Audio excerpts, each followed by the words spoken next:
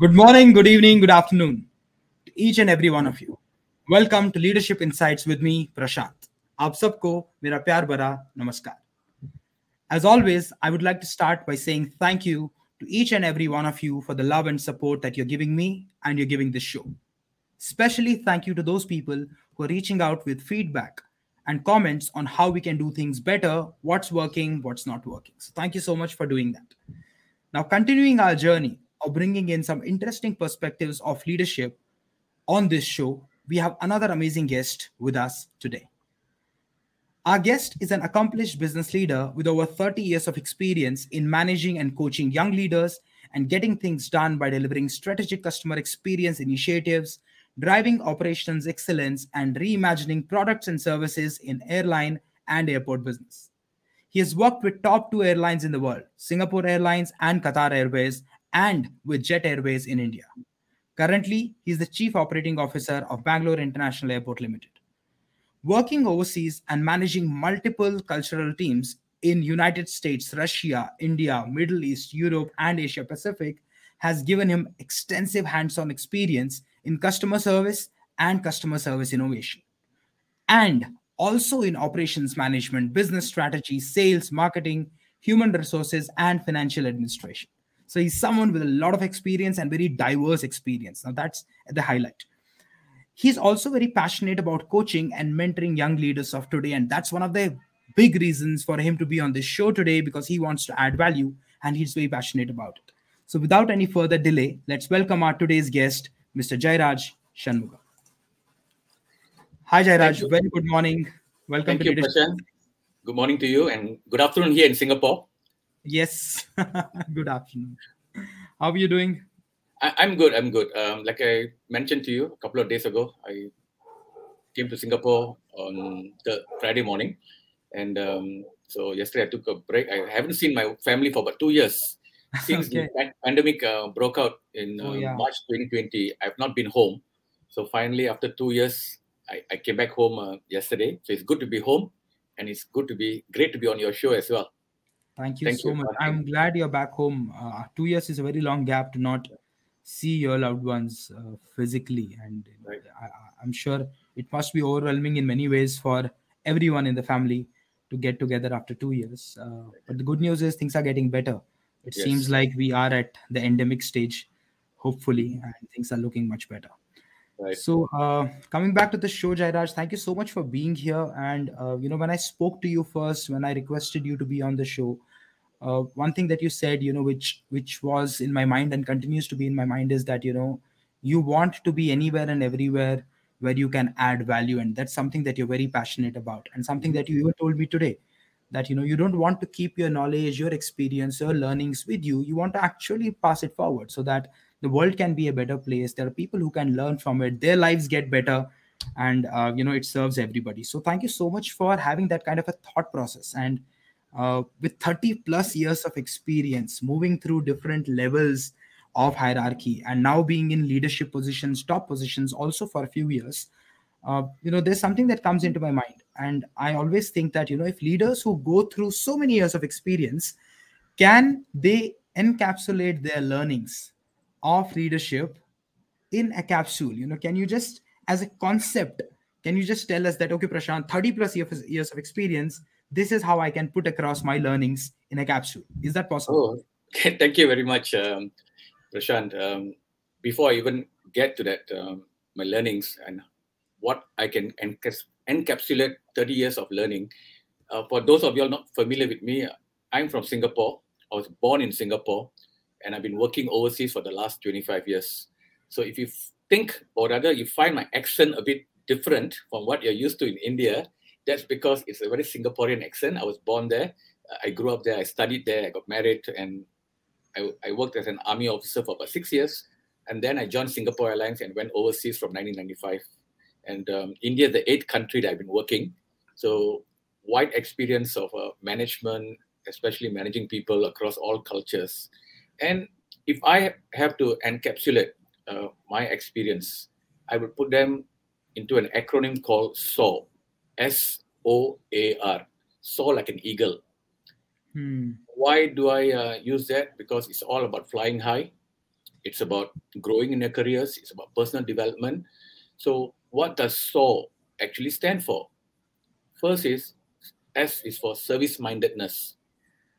Because I was in customer experience for the longest time, customer experience and operations, and also customer focused, that everyone around me became a customer. And it's not only my paying customer, my colleagues became my customer, my bosses became my customer, and the people who work with me across, even my family members became my customer. So when you have this customer service mindset, the service mindedness, if you can apply whatever you do for a customer, to your internal customers, to people around you, you find that you are able to be effective in getting things done. Because everybody loves a very good customer service provider. Yes. So when I apply that mindset, so you see a lot of my work will be very customer focused. So if a colleague sends me a message, I reply to them almost immediately. Why? Because when customer asks you something, you reply to them almost immediately. Similarly with my bosses, when I'm dealing with my bosses, I don't keep them guessing. I make sure that they are always informed of what's happening. And when people interact with me, I always say, if that person was a customer, how would I go the extra mile for them?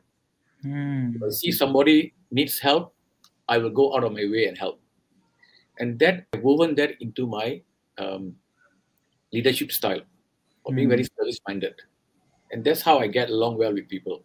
So over the 30 years of customer experience, somehow the service mindedness has got into my DNA. And that also is in my style. In fact, when I spoke to you, you asked me about this program. I'm shy of the camera. Yes, for all my accomplishments, for all my writings, I am shy of the camera. And I told you, look, I'm not very comfortable doing it, right? Then you told me, look, it's meant for your audience to learn about leadership, personal development. And then I saw your audience as my customer. Now, if my customer wants me to talk to them and explain to them a problem and an issue, I will do that. So I put on my customer service hat again, and here I am speaking to you. So the first S is about service mindedness. Second one is Jairaj. So, ownership. Jairaj, sorry to interrupt. Before you move forward, the thoughts running in my mind right now are that there are a lot of conversations that happen in organizations where the confusion or the discussion happens about should we put people first, should we put customer first. Now, what's running in my mind is with this thought process that you have, where everybody is a customer, be it your people, be it your family, be it your peers, your seniors, your juniors, your stakeholders, anybody. When you have this service mindset, which means you look at everybody as a customer, that confusion disappears. That's what I'm Yes, thinking right now. That now it's not about people first or customer first. Everybody is a customer. So it actually merges customers and people, and service becomes my way of being. So whoever it is, I will serve them the same way. It does not matter who you are. Now yes, that makes things so easy. I correct. don't have to complicate myself that, okay, is this a customer? Is this a stakeholder? Is it a senior? Is it a junior? This is who I am as Jairaj, and my service mindset tells me to be this way with anybody and everybody. That simplifies things. So that's a very interesting point that you made, Jairaj. Yes, and there's no hypocrisy, right? Because Yeah. what you see is what you get. Yeah. I give a little example. A couple of years ago, I had a good friend of mine. We are very good friends, been friends for years, and we went to a restaurant. Whenever I go to a restaurant, I'm very polite to the service staff. I'm very polite to frontline staff because I came from a frontline. When I started in Singapore Airlines, I had to learn check-in at the check-in counter. I became a duty manager. Then I became an airport manager. So I understand what it takes to be at the front line. So I'm very respectful of frontline staff, frontline service staff. I'm always polite. I address them by name if they have a name tag. So, so she made a mistake, right? And my friend started firing her. I stopped him. I said, "You can't do that." He said, "No, Jairaj, these people are need to be fired and all that." Needless to say, from that day onwards, we are no longer friends because I cannot accept that you be nice to me and not nice to somebody else. I cannot accept that. That's hypocrisy for me. If you're a customer service person, you have a customer service mindedness, you have to be pleasant to everyone you meet. You have to be nice. You cannot be mean to people. It's just not you. So all this switching on and switching off, I can't do that. Or rather, like I said, it became so part of my DNA that I can't just switch on and switch off. Everybody I see is a customer for me, right? So I have this tendency to see things from another person's point of view. And so, going back to organizations, there's no such thing as an external customer, internal customer. Very often, what happens is that people draw a distinction. Customer comes first.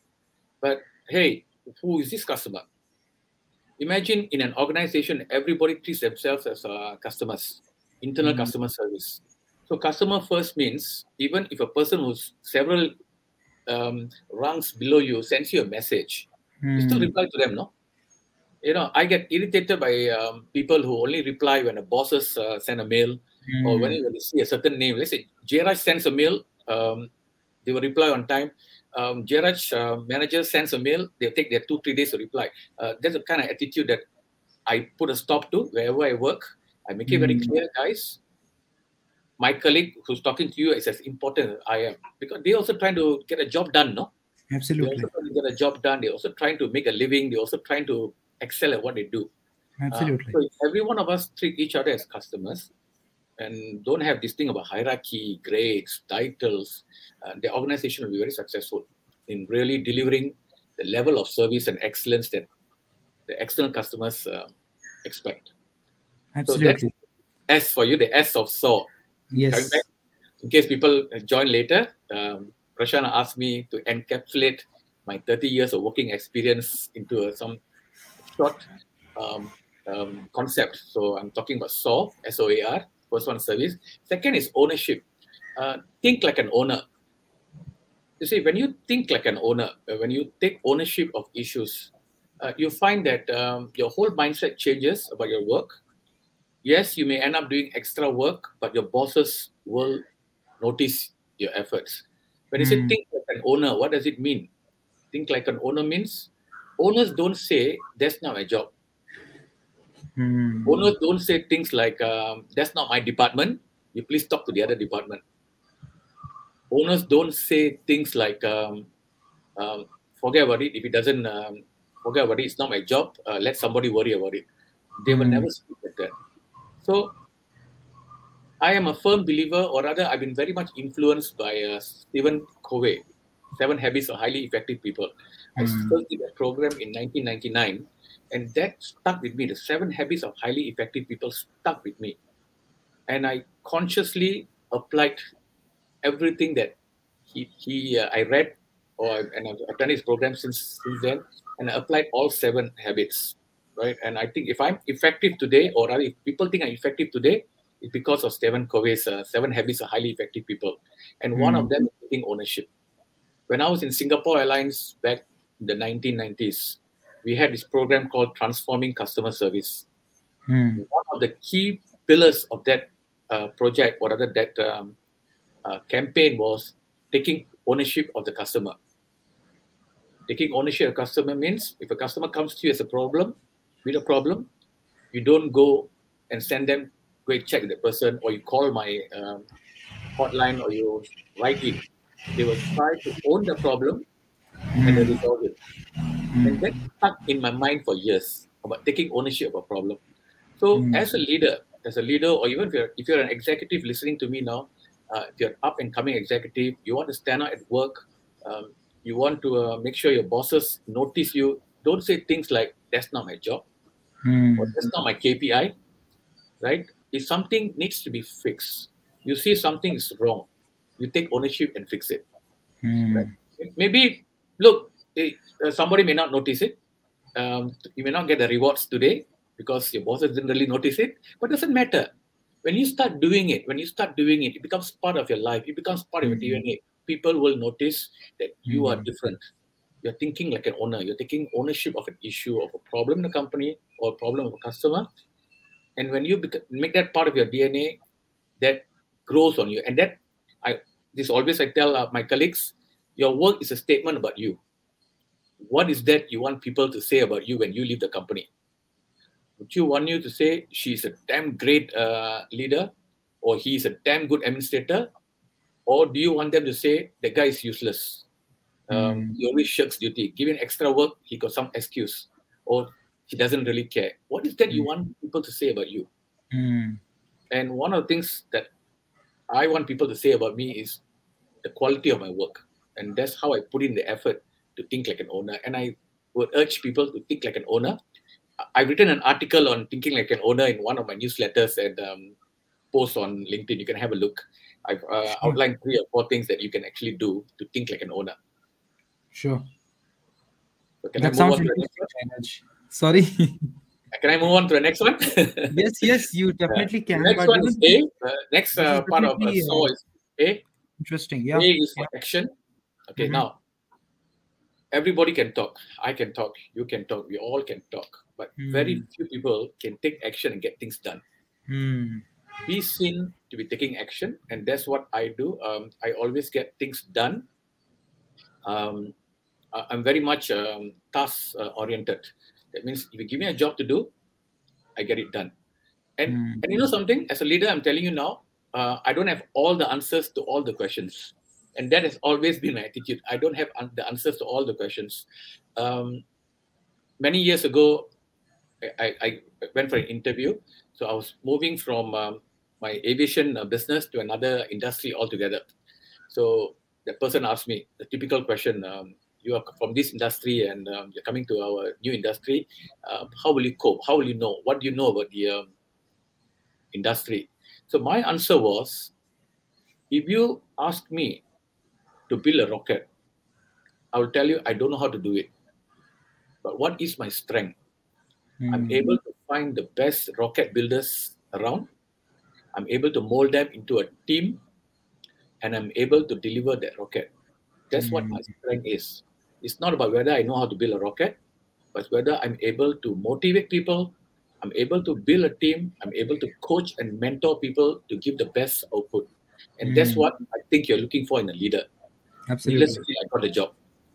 Okay, so it is not about domain knowledge. It is not about whether you know stuff or not. It's about how we manage people. It all comes down to managing people and letting them, teaching them how to take action. Because at the end of the day, words are cheap, deeds are dear. Always remember that. And if you want to understand what it is, the acronym is WAC a DAD. WAC, WACDAD. Words are cheap, deeds are Cheap. dear. Right? Nice. Always remember, you're judged for your output, you're judged for the actions you take, and the completion of tasks, not for what you say you'll do. It's what you will get things done. So that is the third part of my experience I've learned. Final one is the R, which I think is more important. It's the most important of whatever I've said so far. It's about relationships. No matter what business you are in, whether you're in telecoms business, whether you're in the engineering business, whether you are aviation, transport, logistics, whatever it is, always remember it is first and foremost a people business. Relationship building with your peers, relationship building with your bosses, relationship building with the person below you. It's very important. Everyone around you is working to make things happen. Sure, when we become leaders, when we become bosses, we think the world revolves around us. Believe me, many of us know, and we leaders know, and I'm telling you the secret. We know that if we are removed, we can be replaced by another person. But many of the people who are doing the work on the ground around you, I'm telling you, if you remove them, there's some screw up in the operations. Okay, so we have to understand that relationship building is very important. People must work for you because they want to work for you, not because you're a boss. People must work, and I will make an effort because I want people to listen to what I have to say because it is the right thing to do, not because Jira said so, not because Yeah. the chief operating officer or chief commercial officer said so, because Jira said so, and Jira convinced me that it's the right thing to do. So always remember, it is about right thing to do, not because of bosses and all that. Because bosses come and go, but the attitude of doing the right thing because it's the right thing to do is what's important. So I build a lot of relationships, people across. I walk around. Most recently, you must seen my article or rather my post on managing by walking around. Yes, I did. I walk around a lot. I stop. I chat with people. I point out things on the ground. I say perhaps this can be done better. I try to stay clear from having formal meetings. For me, any meeting that's more than half an hour, I get tired, right? But I love walking around, getting groups in people, and just telling them things and chatting with them because Nice. informally people open up. People Hmm. open up informally. Formally, call a meeting. Most likely, people will not open up because in a meeting, everybody tries to be politically correct or Hmm. don't really say what's on their mind because others are around. But I True. always advise so that is why I, as a philosophy, as my work habit, I walk around, and I picked this up when I was in the army. I was in the army over 30 years ago when I was second lieutenant in the army, and I was running a platoon of 30 people. And these 13 people, they were called private soldiers, not very well educated. Sometimes they don't understand English. This was in Singapore, back in Singapore. So a lot of them spoke Chinese. So I had to pick up a bit of Hokkien, which is Chinese dialect, just to communicate with them. But one of the Hmm. things I learned about being a second lieutenant young officer, I was 21 years old then, is that if I want them to train them how to shoot at something, let's say a target, I can't just say, there's a target in front of you, shoot. But Hmm. what I do is that I have to lie down beside them. We call it a prone position. I have to look at their rifle and look through what they are looking at. I say, look, can you see what you're looking at? He said, yes. You aim for that. All you got to do is just aim for that. And once you, whenever enemy you hit a target, next one comes out in the same area, you just aim for that. So we actually prone down, lie down with the soldier, look at what they are looking, and teach them. And that Hmm. has become part of my own style. Is that I make it a Hmm. point to go down and teach people on the ground what I've learned. And I Hmm. mentioned earlier before, I want to teach people because even before we joined the show, I was talking about it's a very paternalistic way of doing things. Um, why? Because I've been taught by a mentor, Mr. Rajasekharan on Singapore Airlines. That's how he taught me. And I was very impressed by him. I was very influenced by him. So I have this paternalistic view about my colleagues that I want them to prosper. I want them to do well. So I teach a lot. I mentor and I coach, and that's relationship building as well. So SOAR, Got if it. you want to fly high, have a service mindedness towards your own colleagues and everybody around you. Take Hmm. ownership of your work. Think like an owner. Take action. Get things done. You'll be Hmm. noticed. Get things done. Finally, relationship building. Everybody matters. Respect everyone. Let me give you a little story that perhaps your audience may not have heard. Many years ago, I think back in the 2000s, Singapore Airlines used to have a flight between Singapore and Manchester. Right, it's a 13 hours flight. So when the flight goes to Manchester, what they do is that several activities happen to clean up the aircraft, to reload the cargo, catering, and to clear the sewage. What happens in the 13 hours flight? All the toilets will be full, the sewage container will be full, sewage tank will be full. Somebody goes there and clears sewage and all that, and the aircraft ready to go for the next trip back. So the aircraft left from Manchester back to Singapore. On the way, it diverted to Kolkata.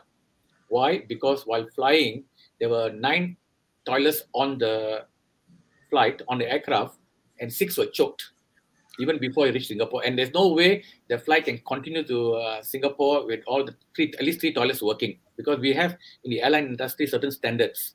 If you got 9 toilets on board, at least 5 should be in working condition before the aircraft is declared to be able to travel on that long 13-hour sector. Okay. Very interesting, very interesting industry, believe me. Yes, I'm sure it is. Right, so we know if the aircraft is 6 toilets are out, the aircraft not going to go anywhere. We have to fix it before it goes. So it Okay. landed in Kolkata, and we fixed it. We had to clear it, and then aircraft was there for 5 hours, and then it went back to Singapore. In that 5 hours, there were a lot of monetary loss as well, and people miss their connections, people miss their weddings, and people complaining Hmm. about how can a world class airline have a this problem and all that. Yeah, it happens. Look, operations happen, but some recover better than others. Um, so when we investigated, we found that the person who was clearing the sewage tank didn't do a thorough job.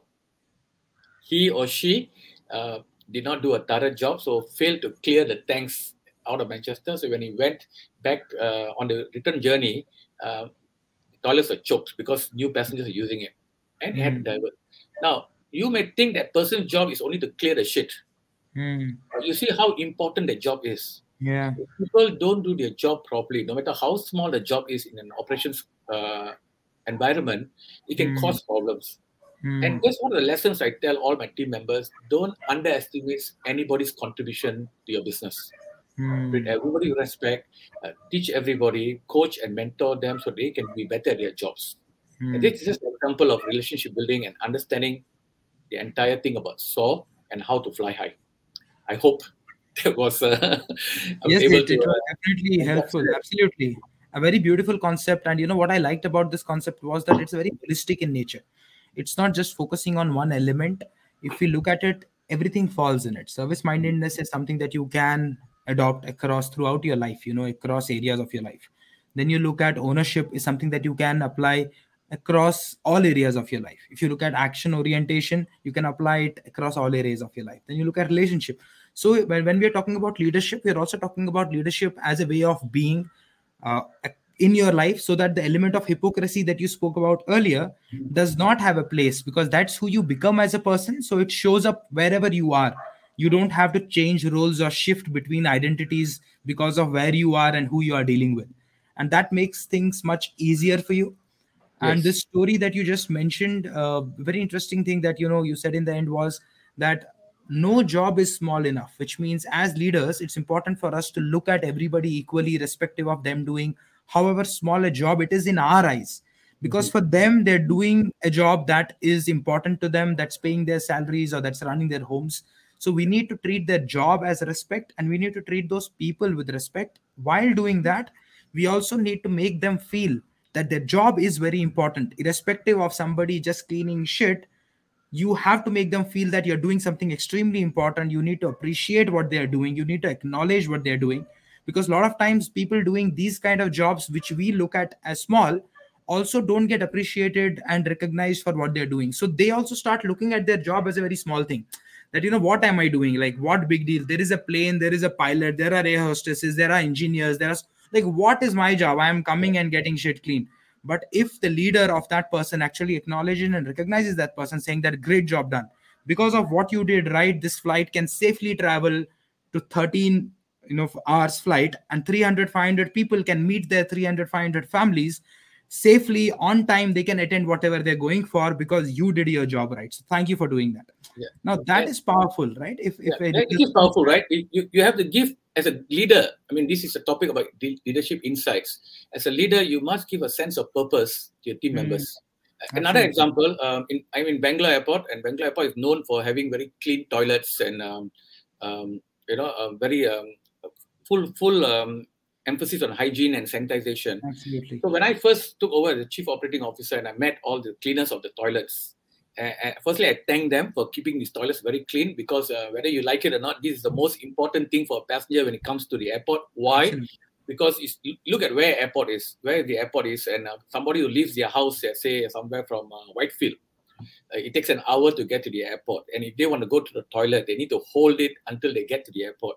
And the Yeah. first thing they want is to go into the toilet, and they go into a toilet and see, wow, wow, what a clean toilet, what a nice Hmm, toilet.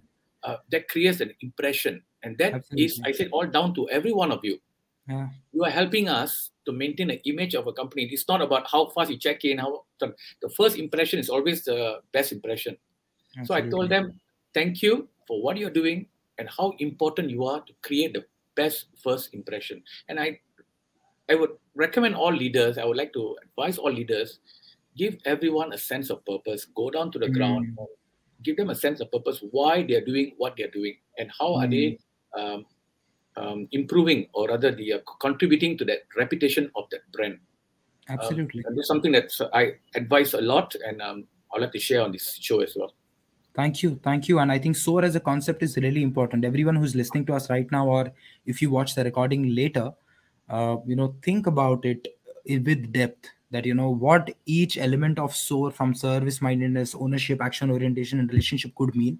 And how can you apply it on yourself first before applying it on other people? Think about it. How can you apply it on yourself as a person? You may not necessarily be in a leadership role. Apply it as a person on yourself, be a leader or not be a leader, and see how you will become a leader, irrespective of you having that position or designation or not. Mhm. Now, that's very interesting. And one thing that came into my mind, I heard it somewhere. was that if you go to somebody's house and everybody's trying to impress guests that we Mhm. have a clean house, so Mhm. everything is decked up, the hall, the living room, everything. But if you actually want to know the reality of that person, as soon as you enter, just excuse yourself and say, can I use your toilet? That is the time when you will actually get to know how they really are, or how they really Mhm. live as people before you actually came in as a guest. So thank you for sharing that story, Jairaj. Now, moving forward, and there is so much experience that you carry, especially the diversity in your experience, where you have worked in 8 different countries and you worked for so many years. So there are so many people that you have dealt with, or different cultures, genders, ways of being, ways of living. Now, I have a question in my mind on that. Before we do that, quickly acknowledging few comments that are coming our way, to see what people are saying. There's a festival in India that we have today. It's called Basant Panchami. So yes, happy Basant Panchami to everybody. Uh, Thank you. uh, Mona Lisa says, in 15 years, if 15 years earlier somebody had asked you what is leadership, what would your answer be? No, same for me. It has not changed. Like I mentioned, I became a leader, an army officer at the age of 21. It's about taking care of those under you, making sure that they are better than when you first found them. And that's always been my definition of leadership, is caring for the people around you. And Hmm. caring can be anything, taking care of them or making sure that they become professionals. Or I mean, today, over the years, we have a lot of concepts, right? Empathy, EI, um, transactionalness. There are a lot of theories about leadership, a lot of theories about man management. Basically, my leadership, or rather, what I believe is that treat others the way that you would like to be treated. Hmm. If you don't like somebody shouting at you because you made a mistake, and all, none of us like, right? So you don't do that. With And others. that for me is how you grow up to be a leader that everybody wants to emulate. Everybody, because why are we so mean and nasty to our fellow people?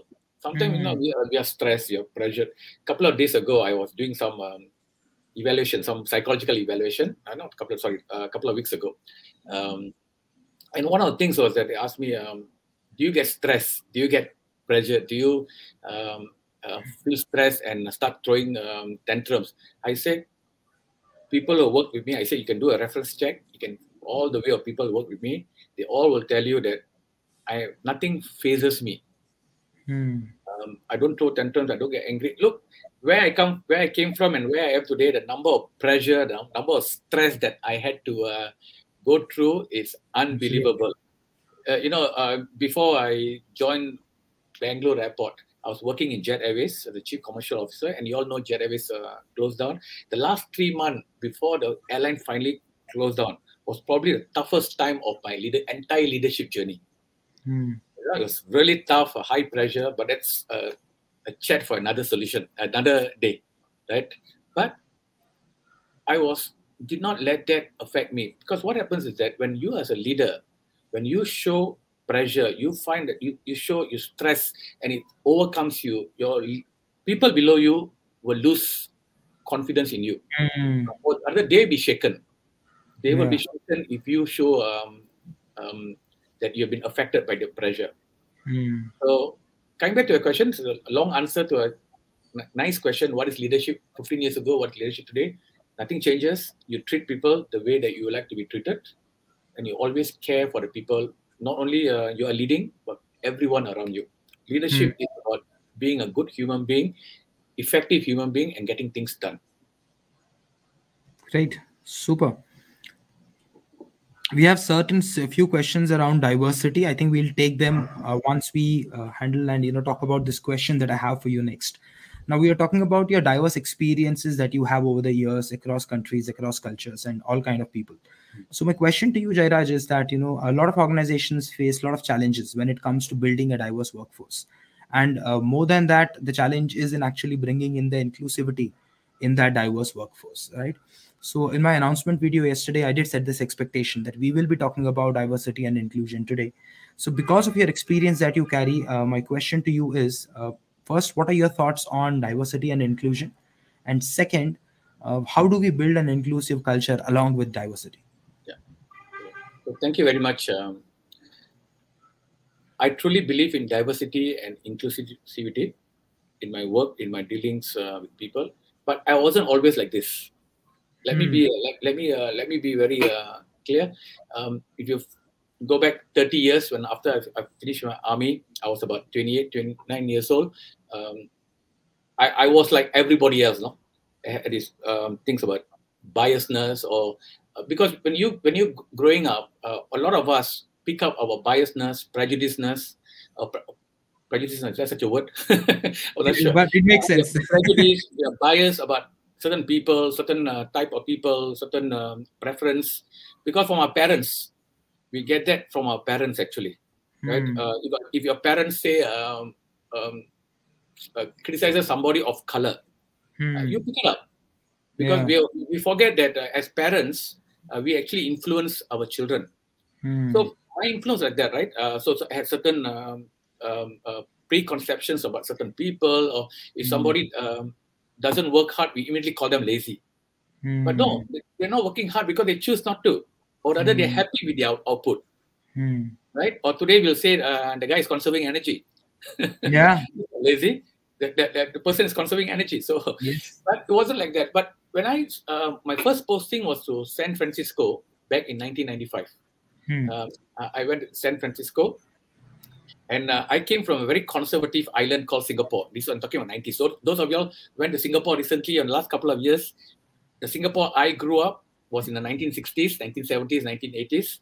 It was a very different Singapore. Right? Today is a very modern society. It wasn't so like that.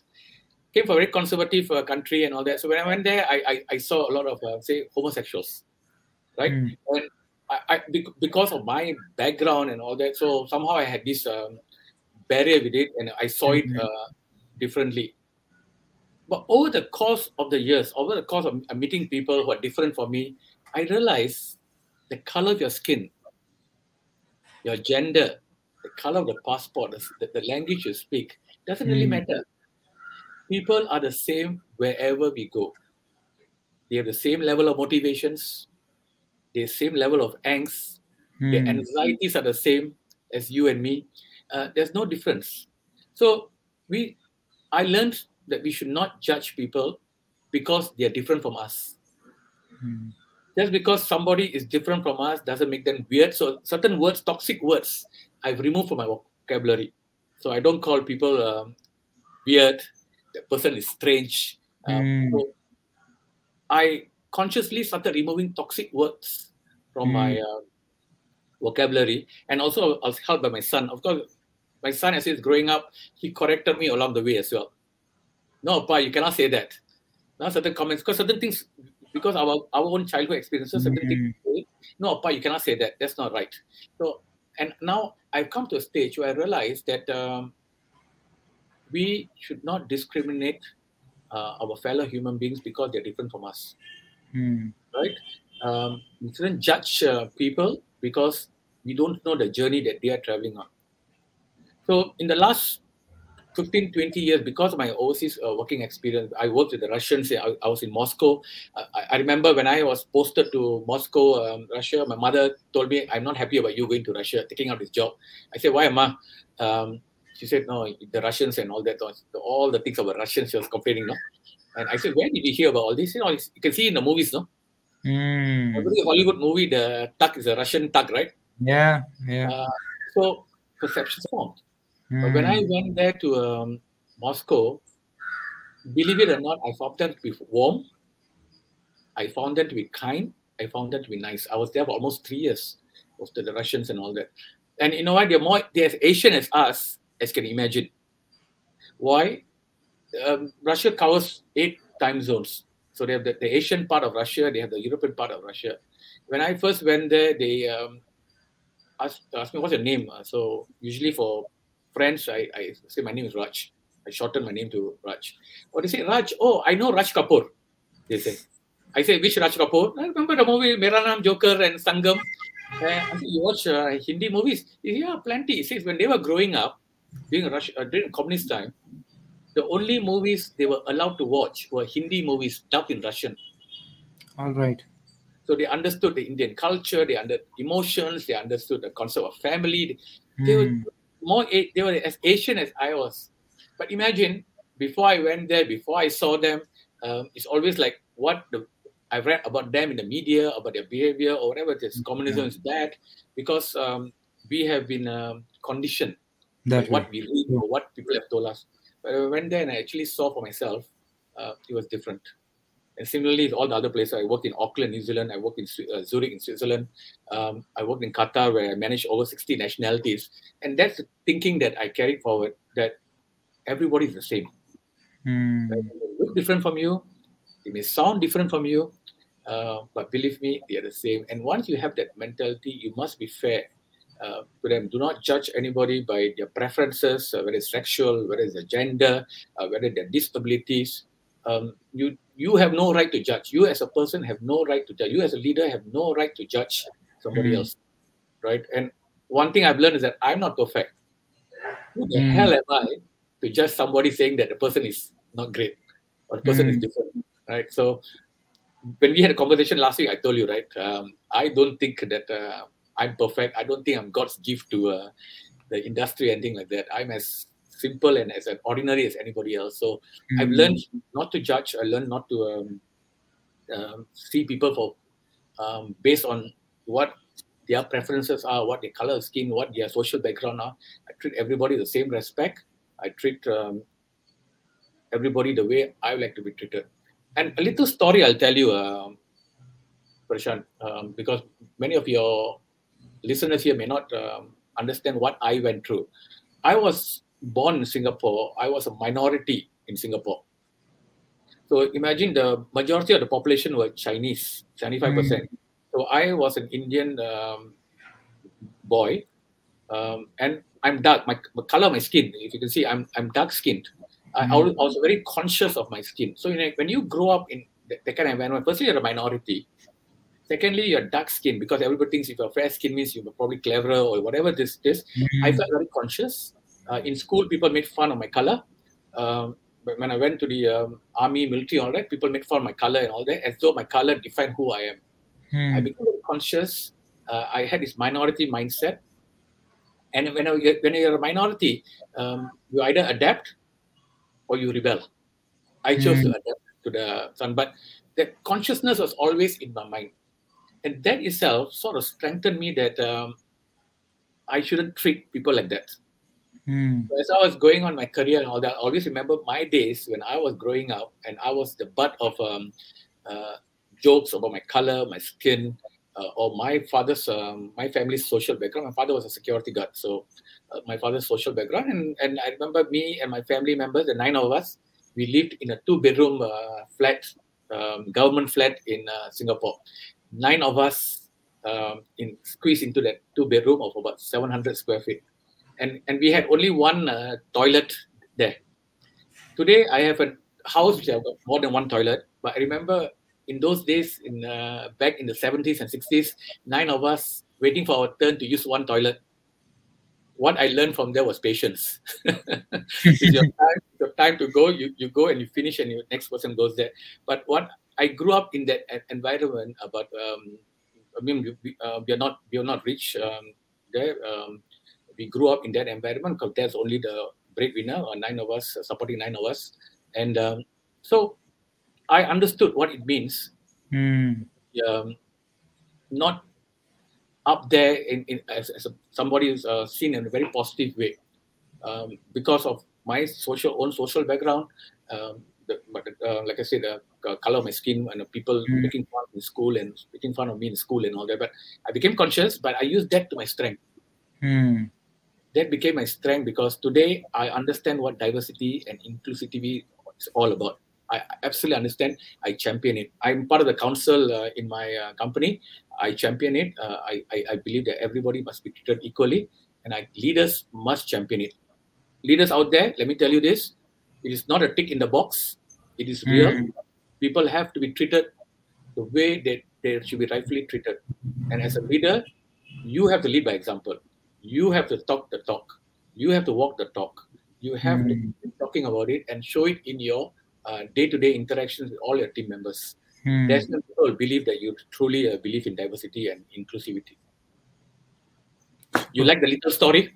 Yes, yes, definitely. And it's very important for us to understand Mm, where does the person come from, and that makes things very real. mm, Now, because of the experiences that you have been through, is why you understand the importance of it and you're able to inculcate it, right? yeah. And in the end, you also gave some tips to the leaders that they need to walk the talk, they need to talk the talk, which means not every leader would probably go through the experiences or such experiences that you've gone through. That does not mean you don't give it the due importance. Mm, Treating everybody equally, respecting everybody's opinions because they think differently, they do things differently, is what brings in the strength into the organization. So that mm. that thought process of respecting everyone is very, very important. Correct. Giving an honest ear to everybody to what they're trying to say also becomes very, very important. Now, Jairaj, the question that comes into my mind when I talk about diversity and inclusion, because there is a question that has also come on the chat, is does gender really interfere in becoming an effective and efficient leader? So there are a lot of conversations that happen about genders and how it is not very balanced when it comes to leadership, even in terms of positions and also in terms of taking people seriously when they are in that positions. So do you think, is there bias that you have noticed, and what has your experience been? Look, firstly, the answer is no. The short answer is no, absolutely not. Anybody can become a leader. It doesn't matter. To be a leader, you have to be a human being. Okay? To be a leader of people, firstly, you have to be a human being. Period. Right? Anybody can be a leader. Many of y'all have gone to school. Have you seen that person when somebody is playing? Somebody will take charge. Say, let's play this game or let's do this. Hmm. Um, it can be either a male or a female. Hmm. For Hmm. me, my greatest leader, for me, my mentor, my role model is my mother. It's my mother who's my greatest role model of a leader. Why? Because look at everybody else. Um, how do you multitask? Many of our. I'm asking I'm answering this specifically because the question asked by lady. So I'm assuming the question is it's not about gender. Can women become effective leaders? I just interpreting the question like that, Hmm. right? Hmm. That's how I'm interfering. I'm saying, look, anybody can become a leader, and more so, women can become very effective leaders as well. Why? Because you play multiple roles in your life. Whether you're a sister, whether you're a spouse, whether you're a child, a daughter, um, then you come to work, and then when you finish work, sometimes you go back and cook. You have to prepare your kids, you have to read to your kids, you're preparing of school, sometimes you're doing tuition. My God, multiple role. You're a multifaceted person, and all that Hmm. is leadership, right? That is leadership. For you leaders out there, whether if you think and I'm talking to both genders here, if you think you don't have leadership qualities, go and write down, journal everything you do on a daily basis. Hmm. You will find that you are doing leading. If you're a father, if you're a mother, you're a leader. You are a leader. The question is, are you an effective leader or efficient leader? I think that's the question. Effective, right? Hmm. Effective and efficient is a definition that you have to decide what makes you effective and efficient. Hmm. If you're working in an organization, are you contributing to the outcome that you have been given? That makes it effective. But that itself, I don't see it linked so much to leadership. You can have a leadership quality. So let's talk about leadership quality, because most executives, you are efficient and effective in meeting your KPIs. Hmm. But not to be effective leader, ask yourself this question. And this is something that 20 years ago somebody asked me this question. I'm asking you the same question. When you leave your organization tomorrow, Hmm. will you be missed? Hmm. Ask yourself this question. When you leave your organization tomorrow, I say, I quit, will you be missed? Hmm. If your answer is yes, you are doing a damn good job that people will miss you. Of course, there'll be people who say people are indispensable, you can be replaced. Yes, you will be replaced. Somebody will come in and replace you. That goes without saying. Organizations are like that. But will you be missed? Will people still Hmm. talk about your style? To talk Hmm. about your leadership style, the way you led them, the way you Hmm. spoke to them, the way you made them feel comfortable in your presence. Um, People cannot replicate that. People can replicate KPIs. People can replicate objectives. People can deliver results, but not many people can deliver the feelings that you make others feel about you. And that, I think, makes a very effective and efficient leader. Anybody can deliver results, my friend, but very few can make you miss them when you leave an organization, or even when you're no longer in a leadership role. Ask yourself, that is what efficiency and effectiveness is all about. Delivering results and getting things done, I tell you, anybody can do it. There's no gender thing, but it's a feeling of warmth, feeling of making you feel inclusive, making you feel part of the team. Very few leaders can actually do that. You do that, you'll be effective and you'll be efficient. Because people will work for you because they love you, and they'll make you look good. Today, I'm here where I am, not because I'm good, My strength is the way I take care of the people. They make me look good. If I'm invited here by Prashant to talk about leadership, it's not that I'm a damn outstanding leader. No, my team members make me outstanding. You don't go around telling everybody you're a leader. I don't go around telling everybody leader. My team members say I'm a leader. And that's what it is all about. It's not about you saying you're a leader. It's not about you saying how good you are. It's how good people say you are. And that's what effective and efficient. So no, gender is not a criteria for leadership position in the first place, because every one of us are capable of becoming a leader. And it is not a criteria for effectiveness and efficiency. If anybody tells you that, tell them you're absolutely wrong and prove to them that you have what it takes. Well said, Jairaj. Well said. And I think, of course, and I think the answer goes in two different parallels. One, if you are, someone who is facing this bias right now, if you're feeling that in your organization, one, you need to tell yourself that it does not matter. I will show it through my actions, through my way of doing things, through a way of being. I will soar through. Taking that example, taking soar here, I will use soar and I will soar through and actually prove that gender does not matter if you're going through that bias at this point of time. Second, talking it very realistically, yes, does the bias exist? I'm sure it does exist. A lot of organizations, yes, it does. People might not talk about it a lot, but there is an undercurrent that flows in the organizations as well. So that is where the second parallel comes into picture, that everybody else who is biased towards genders, irrespective of what gender it is, and thinking that, okay, this gender cannot hold a leadership position because of these reasons, it's very important for them to listen to what you said, that gender does not matter. What leadership actually is how you hold yourself, how you hold your people accountable, your service mindset, your ownership, your action orientation, your relationship. And in that, we never spoke about gender. So how the hell does the gender matter? Correct. So it's important for people who are going through the bias to understand this, that it does not matter. Do hell with it and just prove myself and go out there. Not even proving myself, going out there and being my best. The journey will take care of itself. And people who are actually creating that bias, it's important for them to understand that you're creating an indifference in the organization, which has no place and no logic behind it. Anybody can become a leader. Anyone can perform well. Anyone can lead people. Anyone can lead an organization. So I think that was very vital in what you said, Jairaj, in both ways. People going through the bias, experiencing it, and people who are actually creating that bias, both need to listen to what you said very carefully. And over the course of my 30 years of experience, and like I say, I worked across the world, some of the best leaders I've seen were not men. Okay, so let me be very clear with you. So gender doesn't really matter. Absolutely, it does not. Great. I hope that answered your question, Neha Kiran. Thank you so much for asking that question.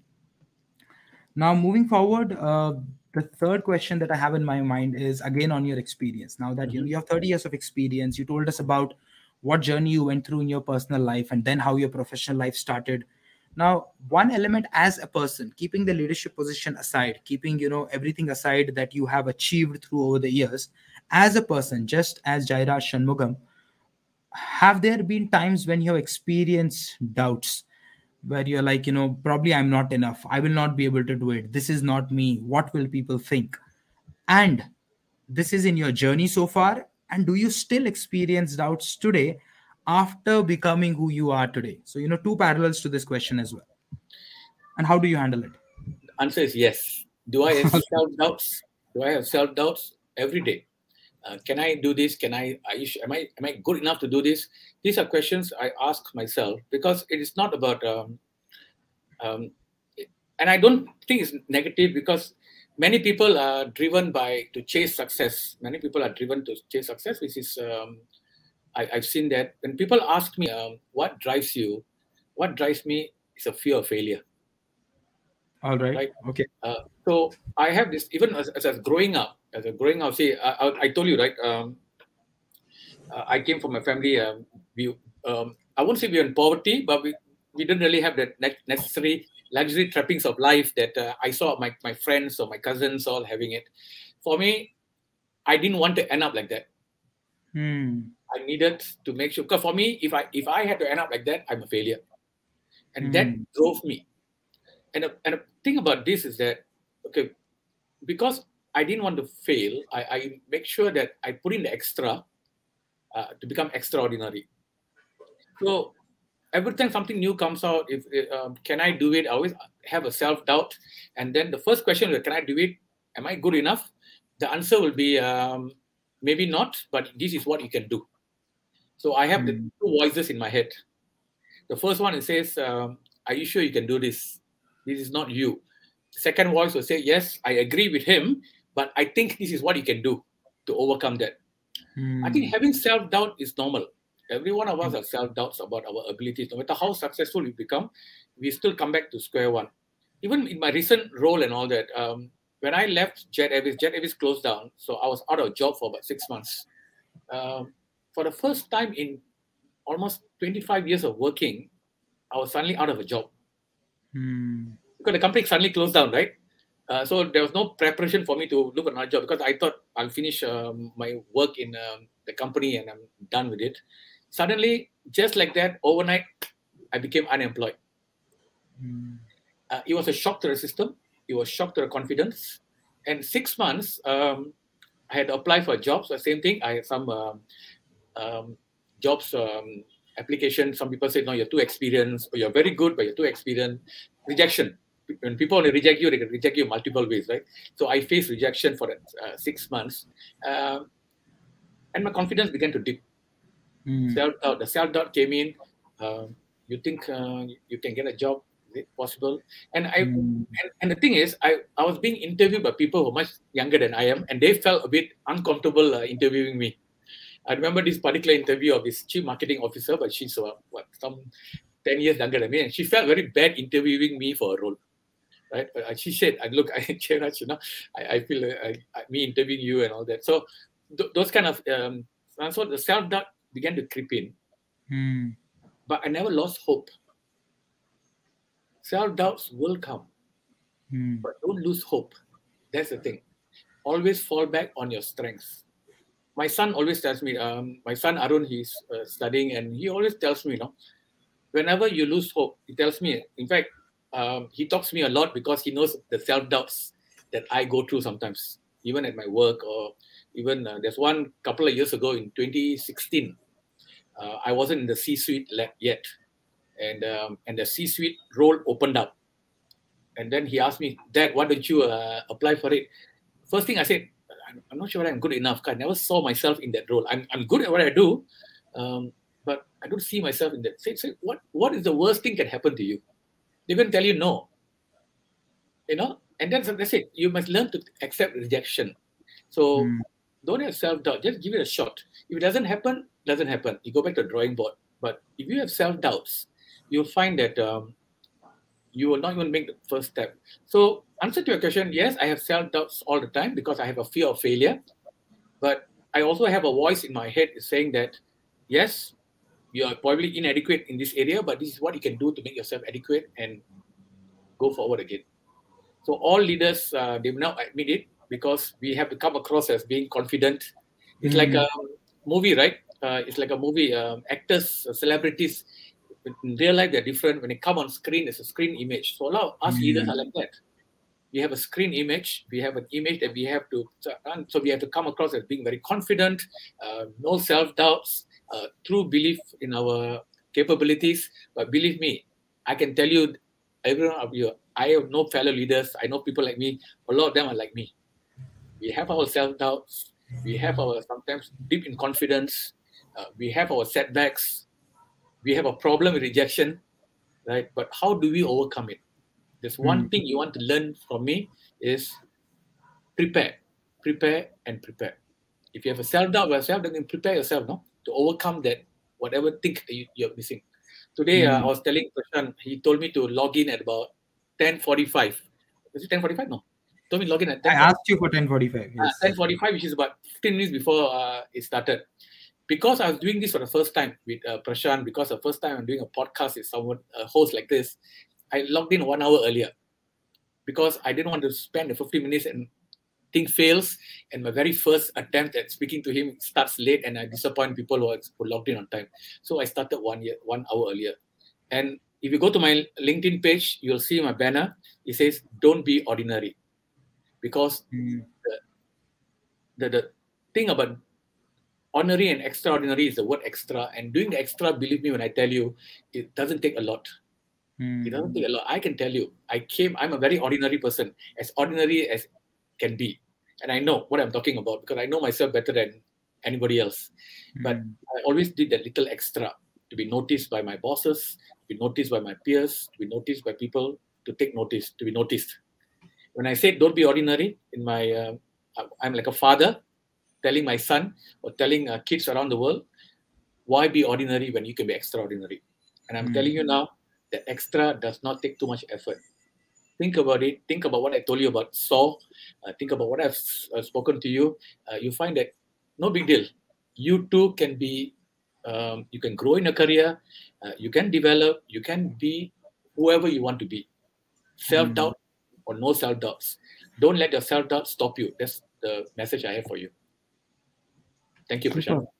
Thank you, Jairaj. So things that are coming into my mind now that are staying with me are: one, you spoke about fear of failure. You know how you channelized fear of failure to work in your favor rather than it actually working against you. A lot of people actually, let fear of failure go against them, and the reason they don't act, the reason they don't move forward, they don't actually jump in where they know they should, is because of fear of failure. But what I found very useful and interesting in what you said is how you channelize that same fear, saying that I'm not fighting that fear, but I'm going to channel it in a way where it actually pushes me to actually prepare. It pushes me to question what are my strengths, what are my areas of weaknesses, what do I need to work on, that I am going to jump in and I am going to take that action. And I liked what your son said, that what's the worst that can happen? The most, what will happen? They'll say no, or they will reject you. That's all that can happen, right? So go and jump in, just prepare. That was very interesting. And then we moved on and spoke about the four letter word which is damn powerful, which is hope. We should never lose hope. A lot of people look at hope as not very hopeful, but hope is very powerful. If we look at things positively, that it can turn in my favor, and not only focus on rejection and focus on saying that I'm preparing, so there are chances that I will get through it, and that's my hope, and that's what pushes me to prepare more. So that's very powerful that you said, which was hope. Then we moved on, and in the last you said something interesting again. What did you say in the end? Fear of failure. You spoke about hope and Self-doubt. something. Everybody has self-doubts. Yes, you said everybody has doubts, and they will remain with you. They will continue to be with you, irrespective of what positions you carry. And you spoke about the screen image that a person carries. That if I'm at a designation as a role, there is a role that I'm playing. So a lot of leaders carry that screen image where they would seem like they have everything under control, and they act like action heroes who can take on anything. But the truth is, they're also going through their own journey of self-doubt, their own journey of questions that they're asking themselves.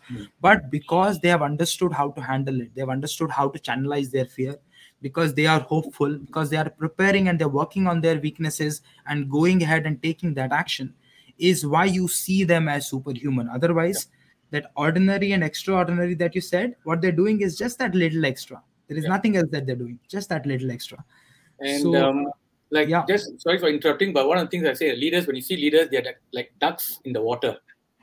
They do look very calm and serene, but if you go below, they are paddling like crazy. Right? Yes. So leaders are like that.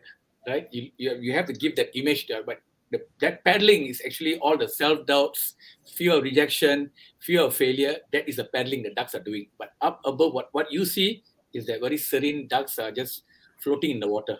And that's what leadership is all about. Great. That definitely brings in a lot of strength to anyone who is just joined an organization, or if you're looking to be a leader, or if you are in a position where you're looking to make a career change, or you're looking to move up the levels in your organization, and you're doubting yourself that, I don't think I'm ready to take that. Who am I to take up that position? There are so many doubts that I'm going through. It's good to know from an extremely senior and experienced leader that leaders at this level also go through those doubts. So what you're going through is normal. That's just about being human. Now what you need to do is shift your perspective, that how do you use your fears to actually push you forward rather than pull you down? How do you actually look at hope rather than that fear of rejection? And how do you actually work on your weaknesses, prepare, and go and jump in and see what happens, because doubt will never go, but you can Yeah. change the way that you relate with doubt. I think that can be changed.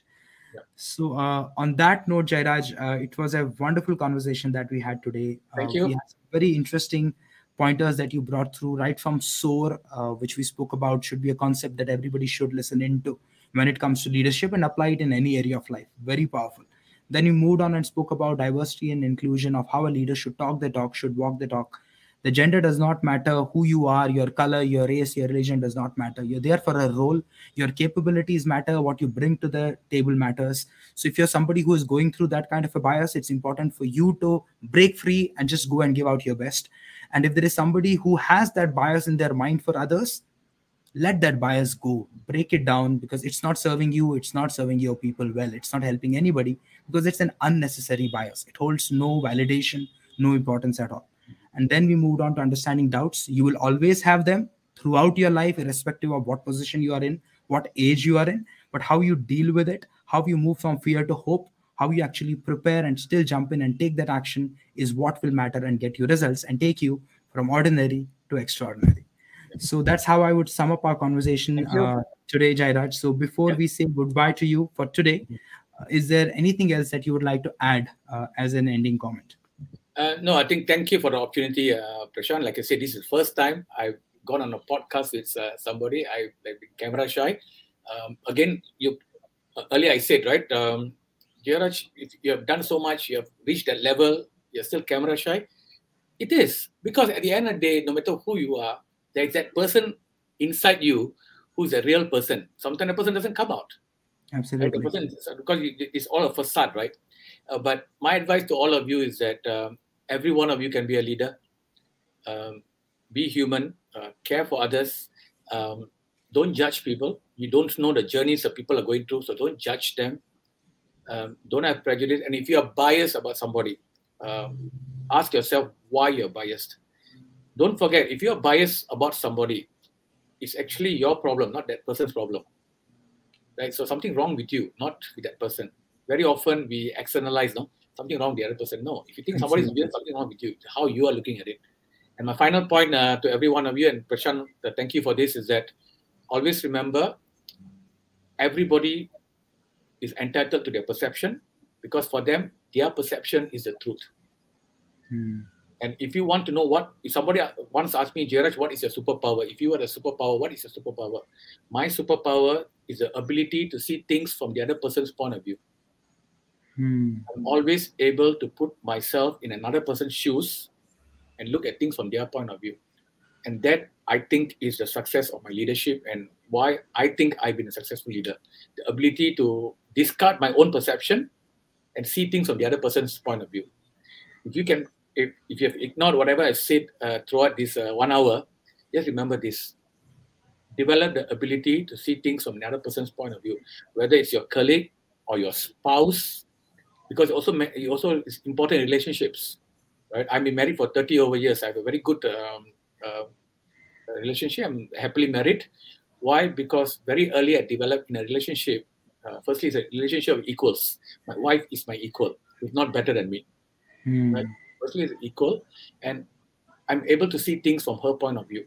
Whenever we have an argument, whenever we have a son, I ask myself why she's saying it. So I go to her side and look at that, and I hone the Hmm. skills by dealing with my wife and comes to work and all that. So always learn to look at things from other person's point of view. You'll be surprised at what you find.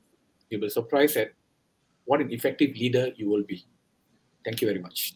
Absolutely, Jairaj. Wonderful pointers, and thank you so much once again for being here. And thank you very much. See you then. first Have a good time weekend. that you come online live. So thank you so much for doing that with us on our show and bringing so many learnings to all of us. Thanks again, and thank you everyone who's watching this show today. Thank you so much as always for your love, for your respect that you actually give us through the time that you give us on the show, and everybody who's watching it in recording. Thank you so much for your time once again. And as I always promise that I will keep coming back to you every weekend, and I'll try to bring in different perspectives from people who have seen life, who have seen leadership, and who can bring out something which can change our lives, to change the way we are being, to change the way that we're doing things. On that promise, I wish you a very happy weekend, a very happy Basant Panchami for everyone in India. You have a great weekend. I'll see you next Saturday at 11 a.m. with another amazing guest. Take care. Thank you very much. Thank you, Jairaj. Bye.